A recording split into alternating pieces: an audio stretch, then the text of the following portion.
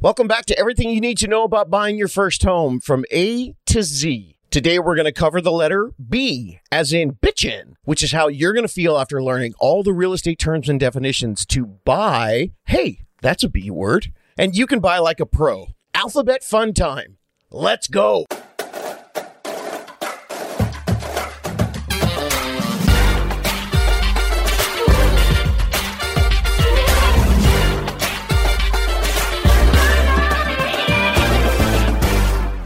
Welcome back, my How to Buy a Homies. Today is Alphabet Fun Time for buying your first home.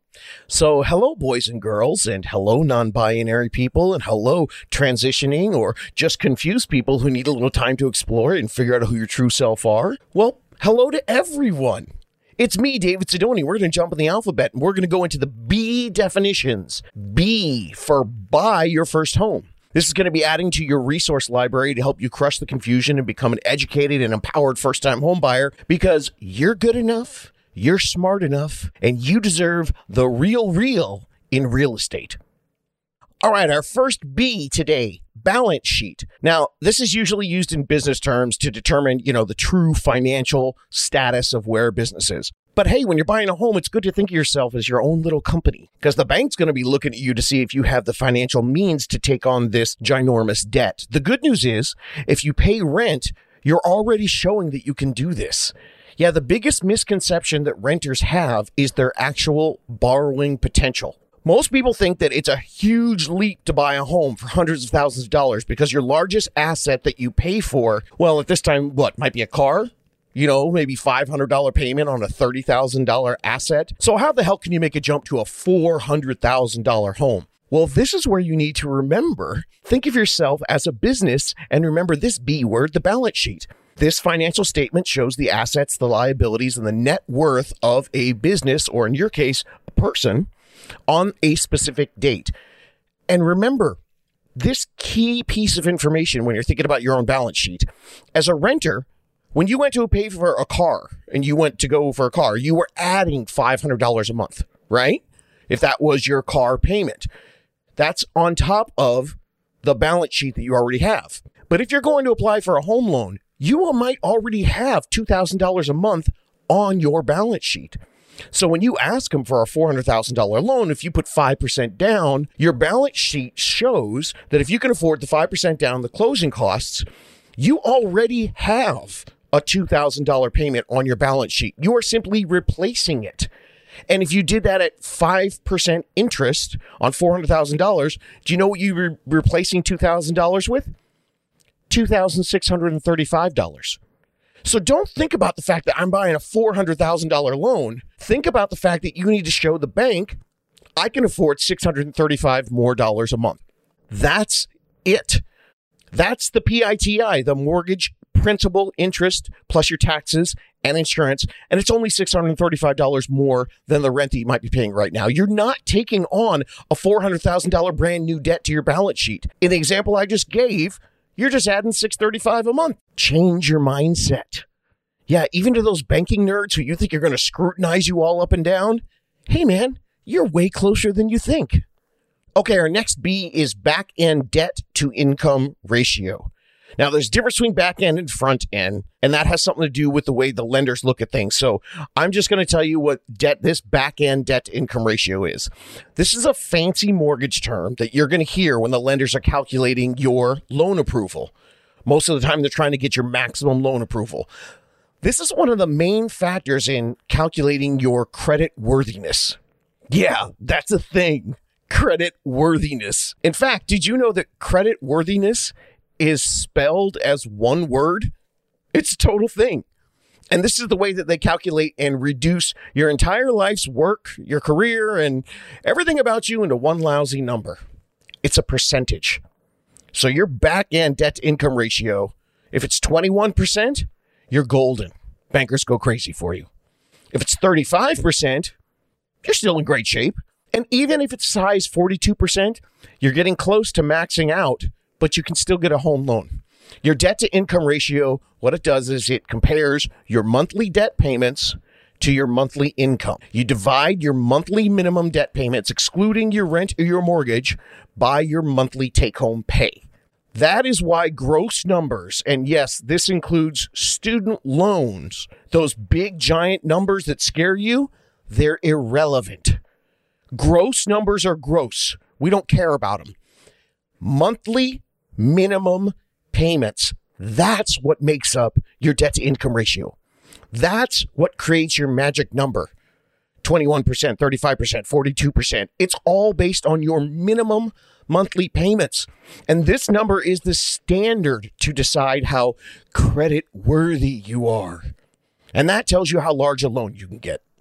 All right, our next B word is backup offer. Now, this is a tricky one. It's not tricky because the definition is confusing, but because the concept seems like a great idea. But it can also be, well, basically just kind of a big waste of time for you and your realtor, and you can get caught up trying to chase things that are already gone. A backup offer is submitting an offer on a home that already has a current offer under contract, and they will take backup offers in case that first offer falls apart. Wow, that was easy for me to say, but you understand what I'm saying. Now, I'm not saying you shouldn't ask your realtor to submit a backup offer on a home if you truly love it and you missed out and it's already under contract. But I've seen too many first-timers get anxious or really upset at the process. And so they start to think that the best strategy is to, cover all the bases, throw everything out there.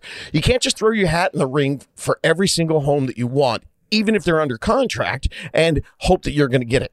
Wait a minute. That brings us to another edition of Why Do We Say That? Throw your hat in the ring. What does that mean? Well, it comes from boxing. How many of you knew that? Raise your hand. Are you on the treadmill raising your hand? You look silly. Put your hand down. If a person wanted to challenge another person in the next match, they would literally, used correctly, take their hat, throw it in the ring, and tell the ref they got next. How about that? Well, in real estate, throwing your hat in the ring for a backup offer, the better strategy is to get fully prepared with your unicorn realtor long before you're ready to start making offers. Understand the current market patterns of when homes go on the market and when the offers get in for what we call active homes. And then you need to learn how to position yourself to be able to present an offer on homes, the ones that you like, while they're still active. And that will help you avoid being a backup and hoping and praying for some other buyer to have great misfortune and you to sweep in. Now, in the current market with our multiple offer situation that's been going on in 2021 and 2022, backups seem to happen a lot when your offer is not the chosen one. Now, that can be a great thing. Always have your realtor thank the listing agent for considering your offer, even though you're crawled up under your covers crying in your bed. Asked to be held as a backup. I can't tell you how many times, whether I was on the listing side, I went to the backup offer where the realtor or the lender or both of them had reached out to me and I had a good relationship and they were so excited that we came back to them. And my sellers were so excited because I didn't have to put the home on the market again, have an open house and have a million people traipse through. We just canceled one and went right to the other without even going back on the MLS. Now, legally and technically, there can only be one backup offer that is signed as a backup. So you can't be a backup on a backup. But you, your realtor and your lender, well, not you, but your realtor and your lender, they can still keep in touch with the listing agents as they're under escrow or under contract, depending on what part of the country you're in, and make sure that if something happens, you're going to be the first phone call they make. Our next B term is a balloon loan or a balloon mortgage.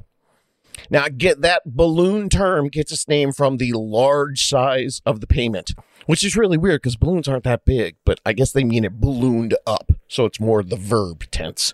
Now, this is the banker definition of a balloon payment. A mortgage with monthly payments often based on a 30-year amortization scale, with the unpaid balance due in a lump sum payment at the end of a specific period, usually 5 to 7 years.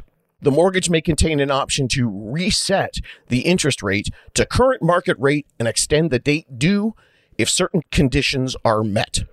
So, can we do that in real people terms? Awesome. Here you go.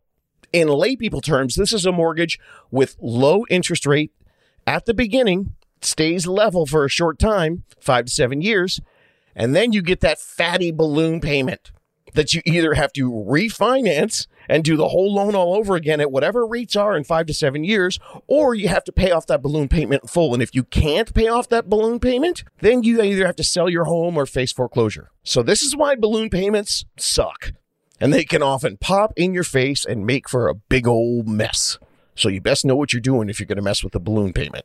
The next B, this is a fun one. Everyone's going to be excited about this. Bankruptcy. Now, there is a little silver lining in what I want to talk about right now. So bankruptcies are legally declared unable to pay your debts. Bankruptcy will, of course, impact your credit and your ability to borrow money. But here's the silver lining. They do not limit you from being eligible to get a home loan as long as everything else. Everyone with bankruptcy says 7 years. That's what it takes. Well, with government-backed loans like a USDA loan or an FHA loan, you only need to wait 3 years. And if everything else has been fixed up because of the bankruptcy, because I know a lot of people use a bankruptcy to kind of hit the reset button and start over. Well, if you've done everything right, you might be able to get an FHA or a USDA loan in 3 years, or a VA loan.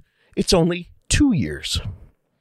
The next B word is before tax income. Do I really have to explain this to you? Yes, I'm going to.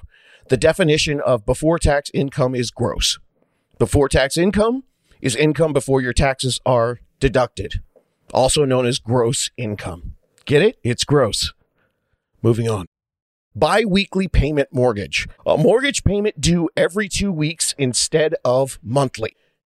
Okay, quick side note. I have to tangent on this. This whole bi-weekly, bi-monthly thing has been freaking me out for years. The definition of bi-weekly is just dumb. Now, I looked it up when I was getting ready to do this podcast, and when I found the real definition of bi-weekly, it just pissed me off. Did you know that bi-weekly is either twice a week or every 2 weeks? What? Pick a lane. Make up your damn mind. And it's the same with bi-monthly. Bi-monthly is either twice a month or every other month. So stupid. So anyway, in a bi-weekly plan, which I'm never going to call bi-weekly again because it can mean one or the other. It's so ridiculous. So what I'm now calling a twice a month payment plan, the mortgage servicer is collecting half of your monthly payment every 2 weeks. So now, why would that change anything? Well, that means that's going to result in 26 payments over the course of the year, totaling one extra full month payment each year. So by making those additional payments and applying your payments to the principal, you're going to be able to pay your loan off earlier. So choosing that 2 times a month payment, what they call biweekly, be sure to review your loan terms to make sure that you're not subject to pre-penalties if you do that. And also check with your servicer because sometimes they might charge fees for a program like this. But if it works out for you, you might be able to accomplish the same goal each year as you would by making one extra monthly mortgage payment. So if they have regulations against it, then just ask them if you can do that one payment as opposed to the twice a month. The next B is called a blind offer. This isn't usually recommended, but sometimes it's necessary, especially in a competitive market like 2022. Attempting to be the first offer in, and you can try to win the bidding war before it even starts. It's making an offer without seeing the home, thus blind. Get it? It's getting more and more common, actually, as online photos and videos are getting better and better, especially if the buyers are familiar with the condo complex or the tract of homes, and you're like, oh, that's just like the last one. Let's put in an offer. The next definition is for bona fide. Believe it or not, this term is used a lot in real estate. It means in good faith, without fraud. Basically, bona fide, it's legit. Our next term is borrower. Now, I know this is sound weird, but I wanted to make sure you understood this definition because a lot of buyers get kind of freaked out when they get into a deal because to the lender and the banks, this is what you are. So the real estate people are talking about, I have a buyer for this, I have a buyer for that. Once you get working with the lenders and the banks, that's who you are. You're a borrower. It changes your complete identity. So get used to it. You have no personality, no identity, no name. You're a thing, and you will be labeled as such. Deal with it. The next one is bridal registry. Yeah, you heard me right. Bridal registry. This is a real estate term, and it has a pretty dope function. Why register for China that you're rarely going to use, or a juicer or a food processor? You can ask for people to help fund the down payment of your home.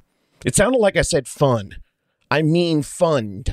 They can fund the down payment of your home for reals. It's a FHA program that allows couples to open a bridal registry account into which family and friends can deposit gifts of cash, and the funds in this account can be used for a down payment on the house.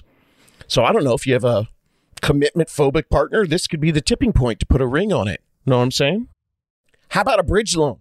This is a term that people have asked me about all the time, and it's usually because their parents or their grandparents told them about it. It's an awesome thing. I wish they happened more often, but they're just not being used anymore. It's for people selling one home to get the money to buy another home before they close the sale of their home.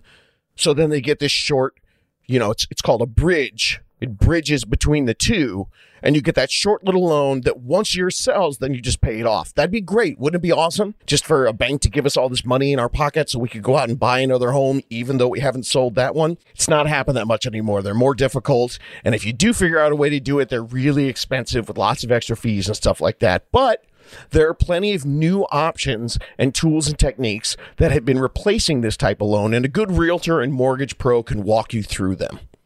Our next B word is broker. You hear the word broker a lot. And what broker means is it's an individual or a firm that acts as an agent between providers and users of products or services, such as a mortgage broker or a real estate broker. So that's the Webster Google definition. But here's the way it works in real estate. The big companies that you know about, like Century 21 or EXP or Coldwell Banker or RE/MAX, those are real estate brokers and brokerages. On the mortgage side, a mortgage broker is a lender that offers the buyer more options and more potential mortgage plans and programs and different rates than your traditional big banks. There's the big four: Wells, Citibank, Chase, and B of A. Or the mortgage broker can also offer you more than the credit union. Now, this is my recommendation because they're most of the time going to have all the options the big bank and your credit union have, plus more options that those guys won't. And that can be very beneficial to you as the first-time home buyer. Okay, our next one is one that I have to explain to people a lot. This is building code. Now, it seems pretty easy, right? Like you would understand it. The Google definition of building code is local regulations that set forth the standards and requirements for the construction, maintenance, and occupancy of buildings. These codes are designed to provide for the safety, the health, and welfare of the public. You know what I'm talking about, a building that needs to be up to code, right? Look, here's the real on this. Each state has a minimum requirement to sell a home, and most of them do not require a home to be up to code. I say again, most states don't require a home to be up to code to sell it. So don't expect that. Okay, this is a fun one. This is one of my fun B's. This is buy down. Now, I'm going to start this with the definition that came from an exchange I had with a listener. The listener sent this to me. Buy down points. Dude, we had no idea this was even a thing. Your unicorn lender told us about it. You should tell people about this.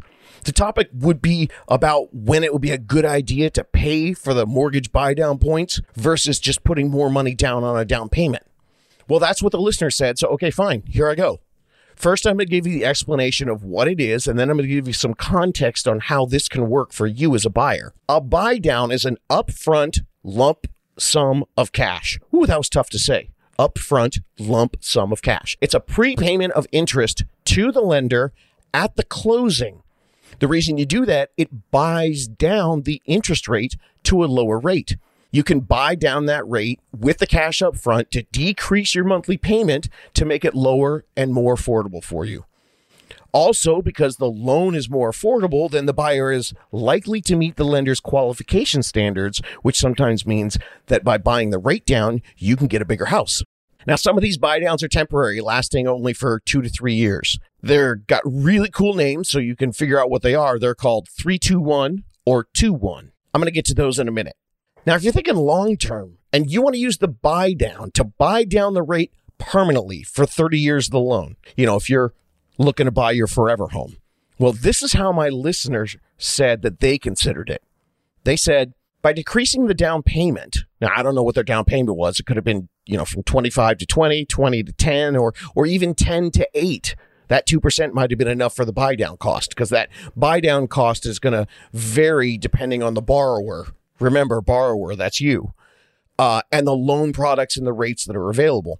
But they were thinking, hey, if I decrease my down payment, paying for the mortgage points does make sense for us, especially if we're going to stay there for at least 6 years.